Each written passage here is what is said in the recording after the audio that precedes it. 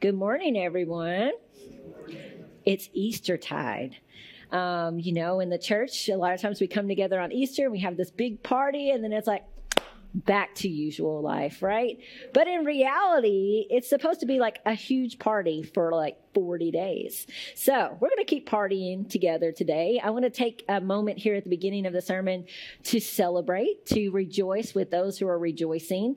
You all might know the Comptons who worship here with you all, Laura and Alex, and they welcomed a little girl into their family this past week. And then we have our grandparents row back here behind the Newmans. Let's see, we've got a new granddaughter, right? With a Hacks welcome your first grandchild. They'll have their phone out ready to show you pictures in the Welcome Center today. And then the Van Valens welcomed a grandson this week. So lots to celebrate around here. Michael won a regional baseball tournament, right? What else we got? Anybody else got something to celebrate? We got a wedding coming up in the back. We can keep going. There's a lot of good stuff, right? But while we rejoice with those who are rejoicing today, I also want us to take a moment to mourn with those who are mourning. We know earlier this week in Louisville, there was a terrible event that played out, and I haven't been back to my phone to check this. I saw something about an additional shooting this morning in Louisville, and my hearts are just heavy for that city and for my fellow clergy members who are walking into their churches in Louisville this morning, ministering to their people there.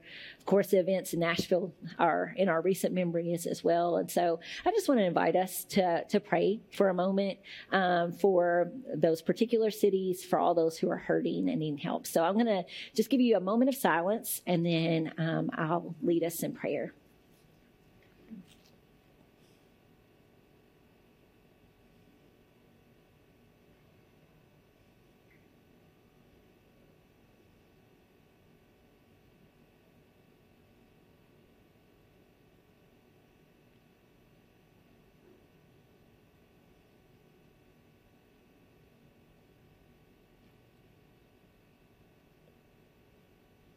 Lord God, our hearts are broken for those who have lost their lives far too soon. Our hearts are broken over violence that continues today. But God, we know that as much as our hearts are broken, that your heart is broken even more. That you weep with us, that you hurt with us, that you feel this pain right alongside of us. God, we lift up family members who are experiencing loss today. We lift up to you communities that are grieving. We lift up to you our entire nation and world that just continue to look on with eyes that just wish to see it stop. And so, God, we just turn our eyes to you, knowing that even though sometimes it's hard for us to see it or to know it, that you are at work, that you are pouring out your grace even in this moment, and that you're at work setting things right in our world. God, would you show us how we can join you in that? We pray this in your name. Amen. I want you all for just a moment to think back to where your happy place was as a child. Where is the place that when you knew you were going there, that you had all this excitement and joy just like rise up in you to the point that you could hardly contain it? Anybody got a place? Pool? So he said, all right, yeah, the pool is cool for sure. Anybody else? Happy place? Where was it? Your grandfather's house. What was it about your grandfather's house? A trapeze? What?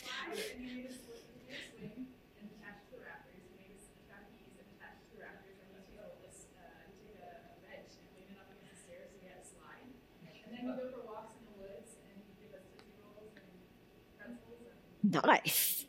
Jacqueline, I thought Meemaw's house was Playland, but I don't know. Trapeze might take it. All right. Somebody else. What other person? Your happy place. What was it? Beach Bend Park. I've never been there.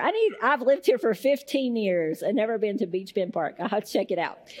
Well, growing up, there were several places for me, but one of the happy places in my life was somewhere we had to drive about 35, 40 minutes away to get to in Owensboro, a little place called Showbiz Pizza. Does anybody else remember Showbiz? I've got the logo to help spark your memory. Yes, Showbiz Pizza. All right, so for those of you who didn't get to experience this, let me explain. You would go in the door and they had this ball pit, where you could get in and play. Yes, to the left. Scott knows. Scott's from Owensboro. He knows. To the left. And I thought it was so cool. And now I think about all the germs and I'm like, that was really gross. It was really gross. But then there was an arcade where you could play all kinds of games. There was pizza, of course. I'm sure it was terrible, but I thought it was great at the time. But then on top of it all, you got a show, right? Billy Bob was there with the Rock of Fire Explosion Band. And as I look at it as an adult, I'm like, I should have been scared to death of these robots, right? But I love them. In particular, I was all about Mitzi, the cheerleader that you see there. From the very first time I went to Showbiz Pizza, it became my life mission to earn enough tickets to buy this Mitzi doll. Okay? Which again was so much cuter in the memories of my mind. But, like they had a prize counter and they had all this stuff. And usually you take all your tickets after you were done and you go buy junk, right? I didn't want the junk. I had to go. Mitzi was my mission. So every time I would go over countless years, I don't know how many years it was, I would stand countless hours in front of skee ball because my mom helped me perfect the craft of playing skee ball. And I would earn these tickets and I would take them home. And I would count them up and I was, going to get there. I was going to get that Mitzi doll. So, it was finally time, y'all. I had saved up all the tickets. I just needed one more time at Showbiz Pizza and I would have enough tickets to get this doll. And so imagine my dismay when we make the 40-minute drive to Showbiz Pizza only to see that it has been given a new name. Chuck E. Cheese? Who is this rat, right? Like, what is going on? And so I'm like coaxing myself walking to the door. It's going to be okay. Mitzi's still here. Mitzi's still here. So the first thing I do is I walk up to that prize counter and look up and there is no Mitzi doll, right? There was all evidence of the Rock of Fire Explosion Band was gone, okay? And so here I was. I had come to my happy place only to experience my first real heartbreak. I don't know what I got with those tickets, but I had hoped, y'all. I had hoped for so much more. We've all been there, right? We all know what disappointment feels like. And by the way, Mom, if you want to buy me that doll, it's $250 on eBay. All right. But anyway, disappointment, man. Not that I looked it up this week or anything. The two unnamed disciples in Luke chapter 24, they knew deep disappointment. They had come to Jerusalem, to this place they thought was going to be their happy place, and they had all these high hopes coming with them.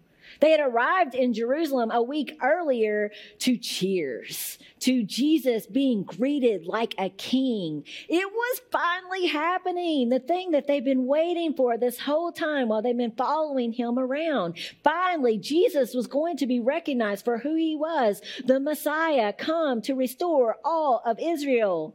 Everything's going according to plan. But then in the end, a week later, not even a whole week later, the only crown that he receives is not one made of gold, but of thorns.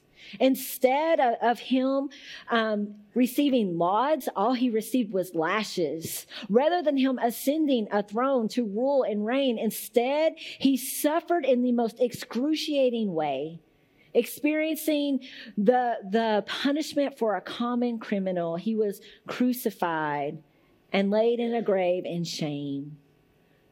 Again, Jerusalem was supposed to be their happy place, but a nightmare awaited them there. And so now, these disciples, they are leaving. They're on this 7-mile walk to a nearby village called Emmaus. Not only are they leaving, but they are low. They are devastated by all that has transpired. And now, they have no idea what in the world they are supposed to do with themselves. They are leaving, they are low, and they are lost because the rabbi who has been guiding them and that was leading them somewhere good is gone. In verse 19, they put into words this disconnect that they're experiencing inside. They name their disappointment. And this is what they say about Jesus. They said, he was a prophet, powerful in word and deed before God and all the people. The chief priests and our rulers handed him over to be sentenced to death, and they crucified him. But we had hoped. There it is, that disappointment. We had hoped that he was the one who was going to redeem Israel. Leaving low and lost. I don't know about you all, but I can relate to that. I get how that feels. There have been moments in my life when I have been deeply disappointed in situations, deeply disappointed in others, deeply disappointed in myself, and quite frankly, deeply disappointed with God.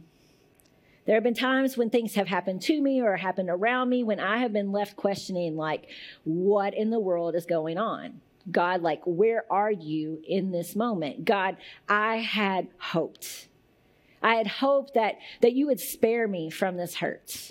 I had hoped that you would prevent me from experiencing this pain. I had hoped that you would take this struggle away.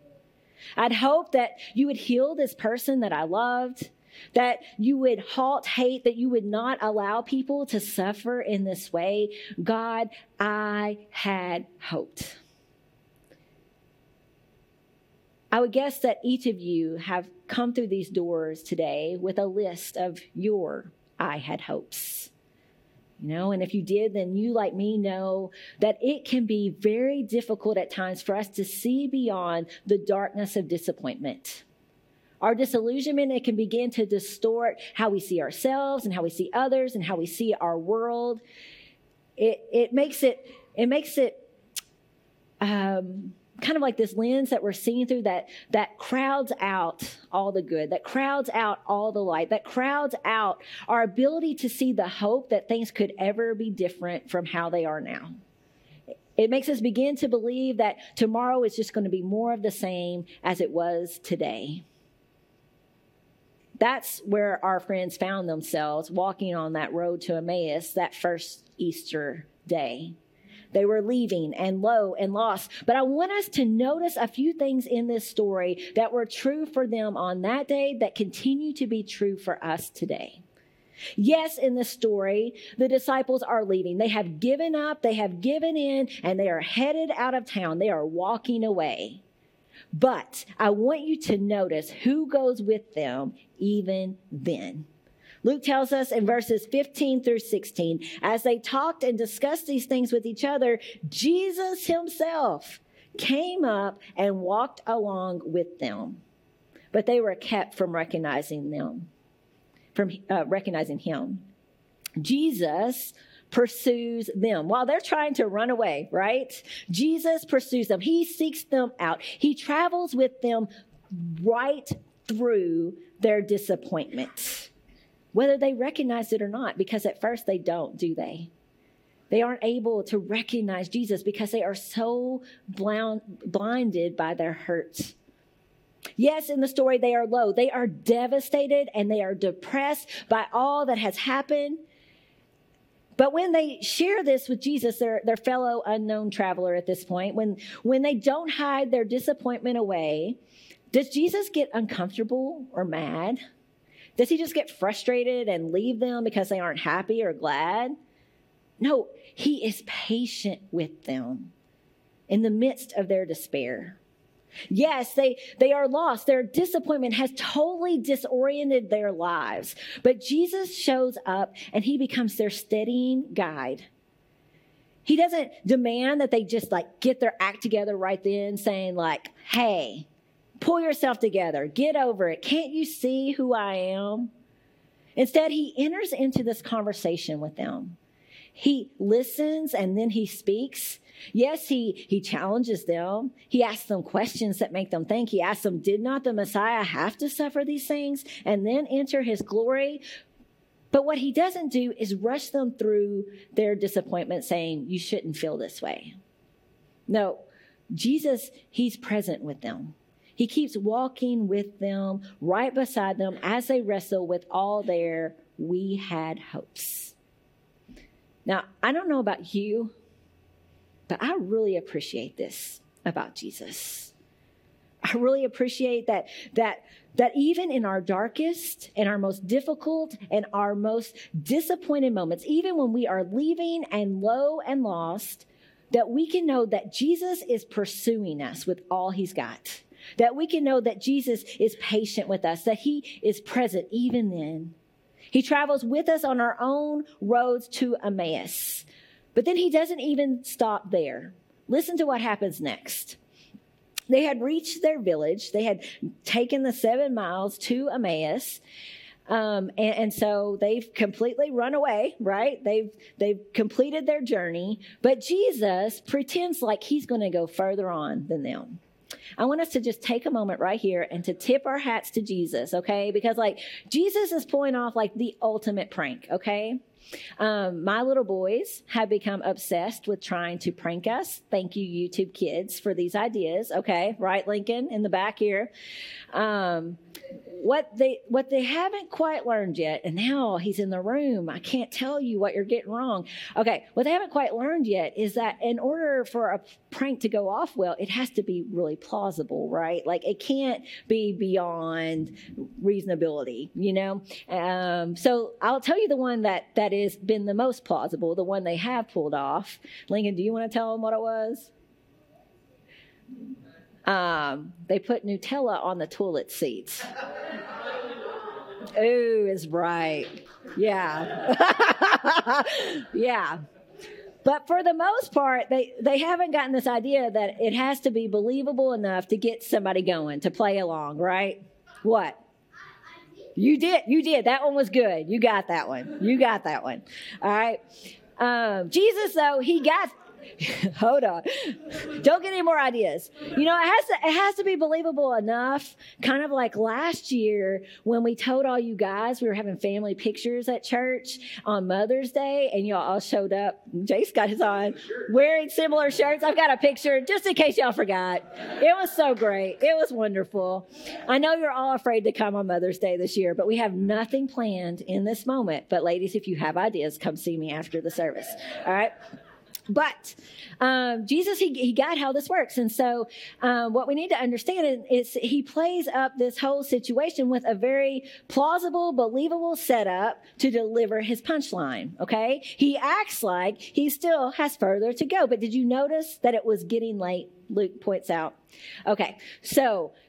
everyone knew in that day and time that it was not a good idea for someone to travel at night. If the roads were not treacherous themselves enough, there were usually robbers that were lying in wait. And so in that day, in that time, within the Jewish culture, the right thing to do, the honorable thing to do, the hospitable thing to do, in fact, the expected thing to do is if you had a traveler going with you, you wouldn't let them keep going on the journey at night. You would invite them to stay with you.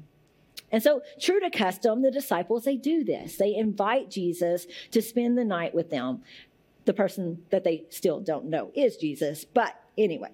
However, as a good host, more was required of you. Not only was it enough for you to give them a place to lay their head, but no matter when you got home, no matter when you were getting in, it was only proper as a host to not send them off hungry to bed. You needed to feed them, right? And so they've been traveling all day. Surely they were hungry and in need of nourishment. And so being the good hosts that these disciples were, they would have sat down at their table with this traveler and would have made them a meal. The person whose home it was would have become the host, and they would have taken the bread, and they would have given thanks and broken the bread and given it to all those gathered around their table. This is how it worked in the Jewish culture. Everyone knew this, right? But on this particular night, as they sit down at this table and they serve this meal, something quite shocking happens. Before the host can pick up the bread and serve it to their fellow traveler, what happens instead is the stranger picks up the bread himself. He takes on the role of host. And at this point, we should all be like, oh, how dare he, okay? Because I'm no etiquette expert. I'm from Muhlenberg County, y'all. I've never gotten like the hoe fork thing. They tried to teach us. Hey, Cause, do you remember that? They had this meal. They tried to teach us. But, you know, I've just never been stressed out about this. But what we need to understand in this moment, what Jesus is doing is a much bigger deal than using his salad fork to cut up his steak. All right? Everyone watching this would have been like, oh my goodness, because there were very clear rules. There were very clear roles. There were very clear responsibilities. Everyone knew how this was supposed to work. You did not just take on the role of host. And so these disciples must have been baffled, maybe even offended in this moment, wondering what in the world is going on. But this guest turned host is undeterred. Not only does he take the bread, but he gives thanks to the Father. And that's when he does it. That's when he himself breaks the bread. And that's when it happens. As he breaks the bread, hope breaks in to that moment. These disciples whose eyes have been arrested by their grief and their despair are suddenly opened, which leaves us to wonder why. Why is this the moment? Why is this when they recognize who Jesus is?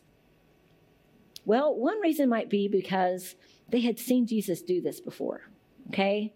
If these are followers of Jesus, they would have at least occasionally eaten with him. And whenever they would have gathered as a meal, because Jesus was the rabbi, he would have always become the host around the meal. He would have taken the bread and given thanks, broken it and given it to them. But not only that, there seems to be something else deeper going on here. Jesus' actions would have likely triggered a memory in their minds, a memory of a night when it was getting late and people were hungry once before, a time when darkness was drawing near and people needed to eat. It was on a day when 5,000 people, or actually men, plus women and children, had gathered to hear Jesus teach. And so now they all need a meal. But Jesus' disciples are only able to rustle up 5 loaves and 2 fish. Not much of a feast, right?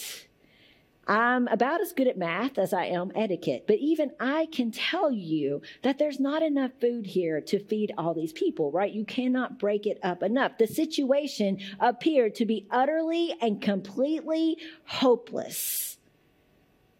But Luke says in chapter 9, taking the 5 loaves and 2 fish and looking up to heaven, what did he do? He gave thanks and then he broke them. Then he gave it to their disciples and to distribute them. And then listen to this. They all ate and were satisfied, and the disciples picked up 12 basketfuls of broken pieces that were left over. Hope had broken into despair on that evening when Jesus had broken the bread before the multitude. And that night, the eyes of Jesus' disciples had been opened up to new possibilities about his identity. They've been opened up to new possibilities about who he was. You see, it's right after this that Peter makes his proclamation, right after this bread-breaking scene, that he declares for the very first time that Jesus is the Messiah, the long-awaited chosen one who would redeem Israel. But now Jesus is dead. And these disciples are wondering if that hope had been unfounded, that it too had perhaps passed away with Jesus and had been sealed tightly shut in that grave. However, as Jesus took that bread that night at the table in the midst of this situation that once again seemed utterly and completely hopeless, as he gave thanks and he broke it, hope broke into despair once more, opening the eyes of these disciples to see a brand new possibility, one that went beyond what they had ever conceived, that Jesus was not dead. He was alive, risen from the grave. And so now, every time we come to this table, we have the opportunity to have our eyes open in the same way. We believe that Jesus himself has set this table for us. We believe that he is our host. And every time we reenact how he took the bread and he gave thanks to the Father and he broke it, hope breaks in for us as well. As we realize that Jesus, the one who pursues us, Jesus, the one who is patient with us, Jesus, the one who is present, that he meets with us right here, right now, right in the midst of any and all of our disappointments, to open up new possibilities to us. Through the bread, we get a small touch of his presence, and through the juice, we get a small taste of that goodness as well. He is still not dead. He is still alive. He is still risen from the grave.